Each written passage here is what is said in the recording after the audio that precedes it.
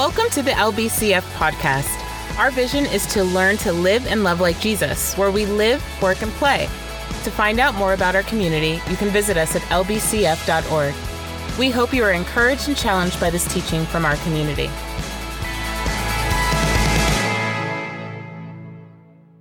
Hi, everyone. It's good to be here with you all. I wish I could see all of your faces. I'm officially now the community pastor here at LBCF, and I'm so excited to be part of this community. I know my wife and I have been in much prayer, and we've been praying for you. I think my biggest regret in this pandemic is that as I give my first official sermon of the year, I'm not able to do it in person, and I'm not able to see you and be with you and be present with you. But I know that as I've been talking to a lot of the leadership at LBCF, I know that the past few months have been extremely difficult. Along with the pandemic and the social upheavals around politics and race, I know that the church itself has gone through a lot. As a community, you've experienced the departure of two beloved pastors, and I know that even now you're in the midst of difficult conversations. And as a pastor coming in, I know that I'm coming in as an outsider. But I want you to know that as much as humanly possible, I want to come alongside you, just to be able to listen and to pray and to be present. And so if there's a way that we can meet either through Zoom or, some kind of socially distanced outdoor, meeting, please, I want to make myself available to this community. But as I think about how we as a church will move forward in the midst of all the challenges we are facing, we as a pastoral team with Ryan and Barbara, we're trying to assess, how do we move forward? How do we pay attention to God's voice?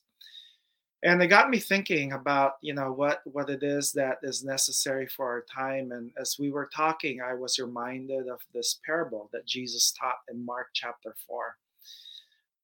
If you have your Bibles, feel free to turn there. But it's the parable of the four soils. And I'll read a part of it. And in verse 3 of chapter 4, Jesus says, listen. And so Jesus is basically from the outset just telling the people who are there, pay attention. This is something that's important. This is going to be on the final. In other words, it's like, take this to heart, what I'm about to say. And then he goes on and talks about this farmer who went out to sow seed. And scattering the seed, he talks about the first one where, the farmer sowed some seed and it fell along the path. But unfortunately, the birds of the air came and ate it up. But then there were some that fell in rocky places, and because there wasn't a lot of soil, it sprung up quickly and it was shallow. And when the sun came, the plants were scorched. And still there were some that fell among thorns, which grew up, and it choked the plants, so they didn't bear any grain. But then the last one, still, other seed fell on good soil. It came up, grew, and produced crop, multiplying 30, 60, or even 100 times. And then Jesus says, he who has ears to hear, let him hear. And I know the disciples, in hearing the story and everyone listening, they were probably able to relate to the story. Everybody knew about seeds at that time. Everybody knew about soils. But the disciples couldn't understand the meaning of this parable. So when they were alone, they asked Jesus privately. And so Jesus, basically reveals the things of the kingdom to them. And in verse 13, he says, don't you understand? The farmer sows the word. Some people are like seed. In verse 15, along the path where the word is sown, as soon as they hear it, Satan comes and takes away the word that was sown in them. And then he says, others like seed sown on rocky places hear the word and once receive it with joy, but since they have no root, they last only a short time. And when troubles or persecution come, they fall away quickly. And then there still are those like seed who's sown among thorns. They hear the word, But the worries of life, the deceitfulness of wealth, and desire for other things come in and choke the word, making it unfruitful. And then lastly, others like seed sown on good soil, he'll hear the word, accept it, and produce crop 30, 60, or even 100 times what is sown. And so as I was contemplating this parable, the seed is basically the word of God. And what I hear in this parable is Jesus is saying that God is constantly speaking, as Barbara shared earlier, that God is sowing the seed into just all sorts of different places. And there are different people that are represented by different soils. And some soils of people's hearts just aren't there. They're not there to be able to receive God's word in such a way that is able to allow God's word to really sink in and to bear fruit and to grow. As I thought about this, it became clear to me that that the ability to understand God's word and growth is not dependent necessarily on the communicator who delivers the sermon or who's writing the book or whatever it is. But really what Jesus is saying is that the ability to receive God's word falls first and foremost on the person's heart. What is the condition of the heart? And it's not so much what you hear, but whether your heart is able to receive God's word. And so what Jesus seems to be saying is the responsibility of Christian growth doesn't rest on the communicator, but rather on the listener. And I wish we had more time to dissect through every type of soil here. But I'd like to highlight one point in this parable, and it's in verse 18. It's the third soil, where Jesus says that still others, like seeds sown among thorns, hear the word, but the worries of this life, the deceitfulness of wealth, and the desires for other things come in and choke the word and make it unfruitful. And to me, this is a really scary thought, because Jesus is saying that the deceitfulness of wealth and like certain desires choke the word of God and keep us from ever bearing fruit. Years ago, I remember going to Mission Viejo, and I decided to go there early because, it was a far distance from my house. I live in La Mirada. And as I got there early, I decided to walk around this shopping center off Crown Valley Parkway. And there was this, at the time, Bristol Farms Market. And I had never been to a Bristol Farms Market before. The markets in my place are Stater Brothers or Albertsons. And so I decided to peruse through the aisles. And as I got to the back of the Bristol Farms Market, I went to the meat section and just looking at different meats they carried and the prices of the meat. And as I got to the beef section, I saw beef prices at $50 a pound, $60 a pound, even $70 a pound. And I was like, oh my gosh, what in the world? And I looked around and I was thinking, man, I don't belong in the store. This place is for rich people. I mean, I would never in a million years buy beef at $70 a pound. And so, as I left the market, I was waiting at the table for my friend to come. And it dawned on me as I was making that judgment of that market, that I was putting a label on myself. It was a way of me saying that I'm not rich, I'm poor. As I thought about that thought, I was realizing the implications of that thought, because it made me think, am I really poor? Because by saying I'm not rich, then it absolves me of all the responsibility that Scripture, addresses to me as really a rich person. I look at all the passages that deal with rich people, right? And I say, those verses aren't for me. And in truth, in comparison to the rest of the world, I'm probably really rich. I mean, I have shelter, I have access to healthcare, I don't go hungry, I'm able to have transportation to go around, I can buy a book and purchase premium coffee as I wait for my appointment. In reality, I'm like the upper 5% of the world, probably. And so I began to try to think, God, what does it mean for me to actually accept my privilege, to accept my position in life? Because if I label myself as not rich, then it keeps me from understanding so much of what Jesus is trying to say. And as I looked at, the teachings of Jesus, Jesus talked about riches a lot for some reason. There's the story of rich man and Lazarus. Even in Mary's Magnificat, she talks about how God will fill the hungry with good things, but he'll send away the rich empty. Jesus, says, "Woe to you who are rich, for you have already received your comfort." And I think about that, and I'm like, I never like really paid attention to that passage as if it was being addressed to me.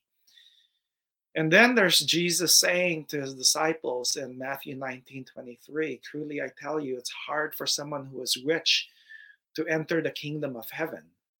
And by entering the kingdom of heaven, of course, Jesus isn't talking about like going to heaven after we die, but entering God's presence here on earth.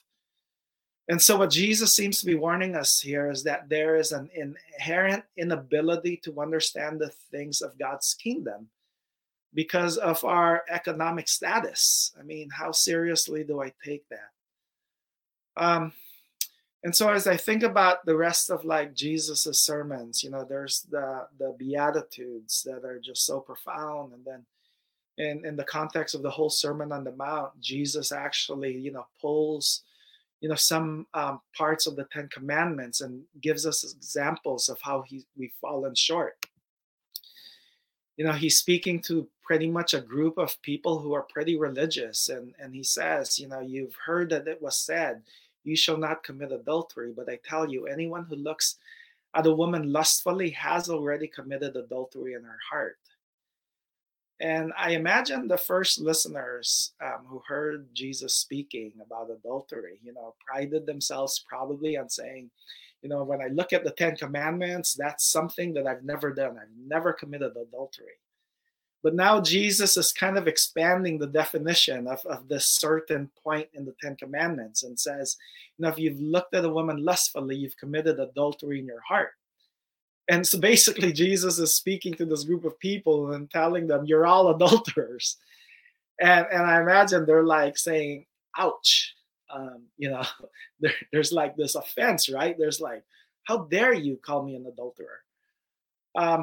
But I think what Jesus is trying to get at is that we have a way of trying to interpret God's word in such a way that it keeps us from ever like seeing that we fall short. And so when Jesus talks about how hard it is for a rich man to enter the kingdom of God, he's not just talking about someone with a large bank account. He's actually talking about someone with like economic privilege, or in other words, power. He's talking about people who have this certain privilege that is able to like assert maybe authority over other people and so live a life that is more comfortable than other people have the means of doing so. And so there's something like profound in Jesus' teaching and just helping me to see that, what? I'm probably that rich man that Jesus is addressing. And so I remember, having this interaction with two of my kids. And as they said some things, I decided to go on Twitter a couple of years ago. And this is what I tweeted. When my gay son says, I hate straight people, and when my daughter says, I hate men, I don't get defensive as a straight cis man. Instead, I listen to the pain of marginalized people and I commit myself to doing better. And so in the midst of like my daughter, like hearing about all the like harassment that woman faces and then her anger and then her sadness and her lament, there's times where she's like saying, oh, I hate men. And I think, as a man, it would be easy for me to like experience fragility and say, well, I'm a man, do you hate me? But she's not at all talking in that way. She's just making this statement of saying how patriarchy and misogyny are so horribly problematic, and that as a man I need to like take responsibility for like how I contribute to that. But it takes, I think, humility. It takes humility for me to not be fragile, and to understand that God is addressing people like me. And so when I go into God's word, it's not just a matter of trying to read God's word and understand the Greek and the Hebrew and think that somehow by reading and becoming more knowledgeable about the history and the context, and by reading all these books, that somehow I'm just going to grow spiritually and I'm just going to be a better follower of Jesus. What this parable in Mark chapter 4 is I think trying to say is that God's word is being spread all over the place. Sometimes it's not even in the form of a sermon, but it's in the form of people who are hurting. And the reason why I'm unable to bear fruit is not so much that God isn't speaking, but it's that there is some kind of like pride, or there's this deceitfulness of wealth that is inherent in my place of privilege that is keeping me from understanding what God's word is saying. And that to me is like so vitally important. My wife and I celebrated our 28th wedding anniversary last week, and I posted that I'm just so thankful to be like experience all these years of love and laughter with her. And I described in that post that my wife has been my greatest teacher and my best friend. And I say that with all seriousness because I remember in the first few years of marriage, here I was, trying to be a good husband and all of that. And there were like a lot of times where I just wasn't, being attentive to her. I wasn't paying attention. And I remember early on, I remembered why she kept repeating herself. It came to the point where I said, oh my gosh, why is like my wife nagging me? Did I marry like a nagger? And and it was just like, I was like getting to this like point of frustration. But as she began to like talk more and was trying to like teach me, how to pay attention, she kept saying, I don't feel like you're really listening to me. And so as I like started moving towards like her heart more and just like paying attention, I began to see that that there were so many ways I was invalidating her feelings and her experiences by trying to like deflect, right, into drawing attention to all the good I had done in our marriage. That I'm not as bad as you like might make me feel and and sound. But instead, she was saying, Danny, it's not about that.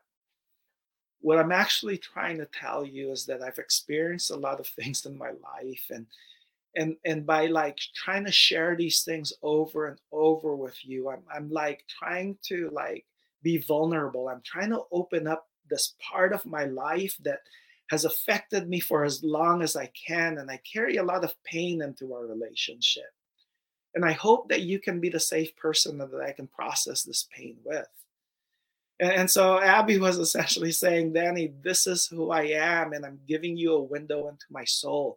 This is how I need you to love me. And right now, you don't understand because you're not listening. And so as my wife was like sharing those words, I was like, oh my goodness. The reason why my wife keeps repeating herself is because I haven't really been paying attention. And I was like there was this like pride, like, built in me, this patriarchal tendency of just like this posture of non-listening and feeling like I was right. And I was like, this like pastor or whatever it might be. And so as my wife taught me to listen, it's become beautiful in the sense that whenever my wife does open up, it's still difficult, right? Because it's hard to be confronted over things I've done wrong. But whenever my wife begins to speak, I now like pause, and I guard myself from trying to say and to react. And instead, now I see my wife, whenever she expresses pain, as this gift to me. She's saying to me, Danny, I want to open up to you because I want you to see who I truly am. I want you to hear the places I hurt. I want you to know my true self. Will you be that safe person for me? And in reality, it's this like invitation. It's this invitation for me to know her deeply. It's an invitation for me to love her. Um, and it's just been such a profound like lesson for me, because in that I've been able like to learn how to practice that posture of listening as I hear to all the other people around me, whether it's my kids or whether it's people who are protesting in the streets and just like experience, like lamenting and saying, we're experiencing this injustice, we're experiencing racism, and so often it's easy for us to say, hey, you know what, I'm not racist, I'm not homophobic, I'm not this or that. But I think what Jesus is trying to say is, in the way he says, you know what, think about what adultery is. It's much broader than you can imagine. Hate, and or the commandment to not kill doesn't just involve like physically killing, but involves hate. It's such a bigger thing that Jesus is trying to get us to enter into. And I know for me, I have to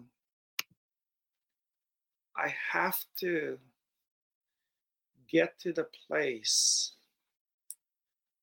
where in this parable, Jesus says the deceitfulness of wealth. That I have to understand that somehow, some way, and I don't fully understand this yet, but my economic privilege and my desire to just make more money is keeping me from understanding the things of the kingdom. And so whatever places of privilege we hold, I pray that we would like get to the place where we humble ourselves. Because if we have a defensive posture, we won't be able to get to the place where we will understand. And honestly, understanding is the basis of love. If we don't understand, it's going to be very difficult for us to love. And so how do we as a community pay attention to one another's pains? How do we like be present with one another in the midst of this like pandemic? Is there a way for us to call one another? We discovered that that there are people in our community that are hurting. There are people who have lost loved ones. Is there a way for us to like come alongside? And even greater than that, we are experiencing this upheaval in our community and in this nation, and I dare say the whole world. How do we like pay attention to the stranger, the immigrant, the outsider? Because if there's something I know for sure is that love is what gives us clarity. Love and compassion and mercy and justice is going to be those things that will help prepare our hearts towards towards understanding the things of God that will bear fruit. And I pray that someday, in the same way that we now are able to look at the world and look at history, and I know when I think about like, the transatlantic slave problem, and when I think about how women weren't allowed to vote, and I think about all those things in the past in the history of the U.S., I'm thankful that in a lot of ways we've moved on from some of those things, and we can now say that slavery is wrong and oppression of women and silencing their voting rights is wrong. But I also dream of a day in the future, right, when the generation, maybe 50 years or 100 years from now, and I don't know how long, will be able to look at our generation and say, I can't believe that generation was a time where they were okay, where there were homeless people living on the streets.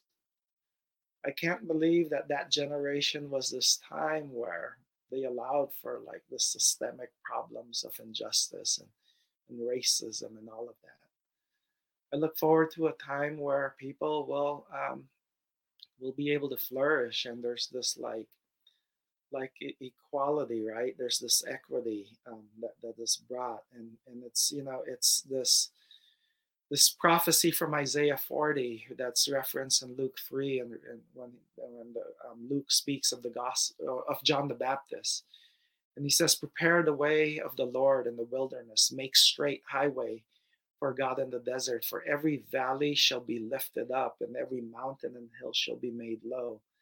The even uneven ground will become smooth, and the rugged land a plain." And there's this vision of the future that there'll be this like equaling, that people will be like co-equal to one another, that there won't be oppression, but rather there'll be equality. As Ecclesiastes 3 says, God has made everything beautiful for its own time. And as a person that holds a high regard for Scripture, I hold on to this promise that God is moving us forward, that God will one day make everything beautiful in its time, but right now it's not. And I hope that somehow we won't allow our knowledge of Scripture or our years of being church leaders to think that somehow we've arrived and that we've got nothing left to learn. But the example of, or the true test of Christian growth is, are we able to love our neighbor as ourselves? Because in doing so, we demonstrate our love and faithfulness to God.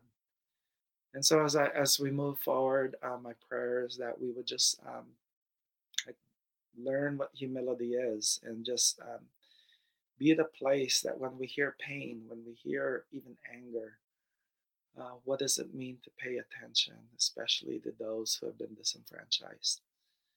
And so if I can just pray for us now. God, thank you for just this time, just to reflect. And I ask God that you would help us to see that, God, you are speaking. And that, God, you are speaking maybe to our friend who is hurting right now. You're speaking in the community we live in. For those who have been affected greatly by the pandemic and just social inequalities. And so, God, help us to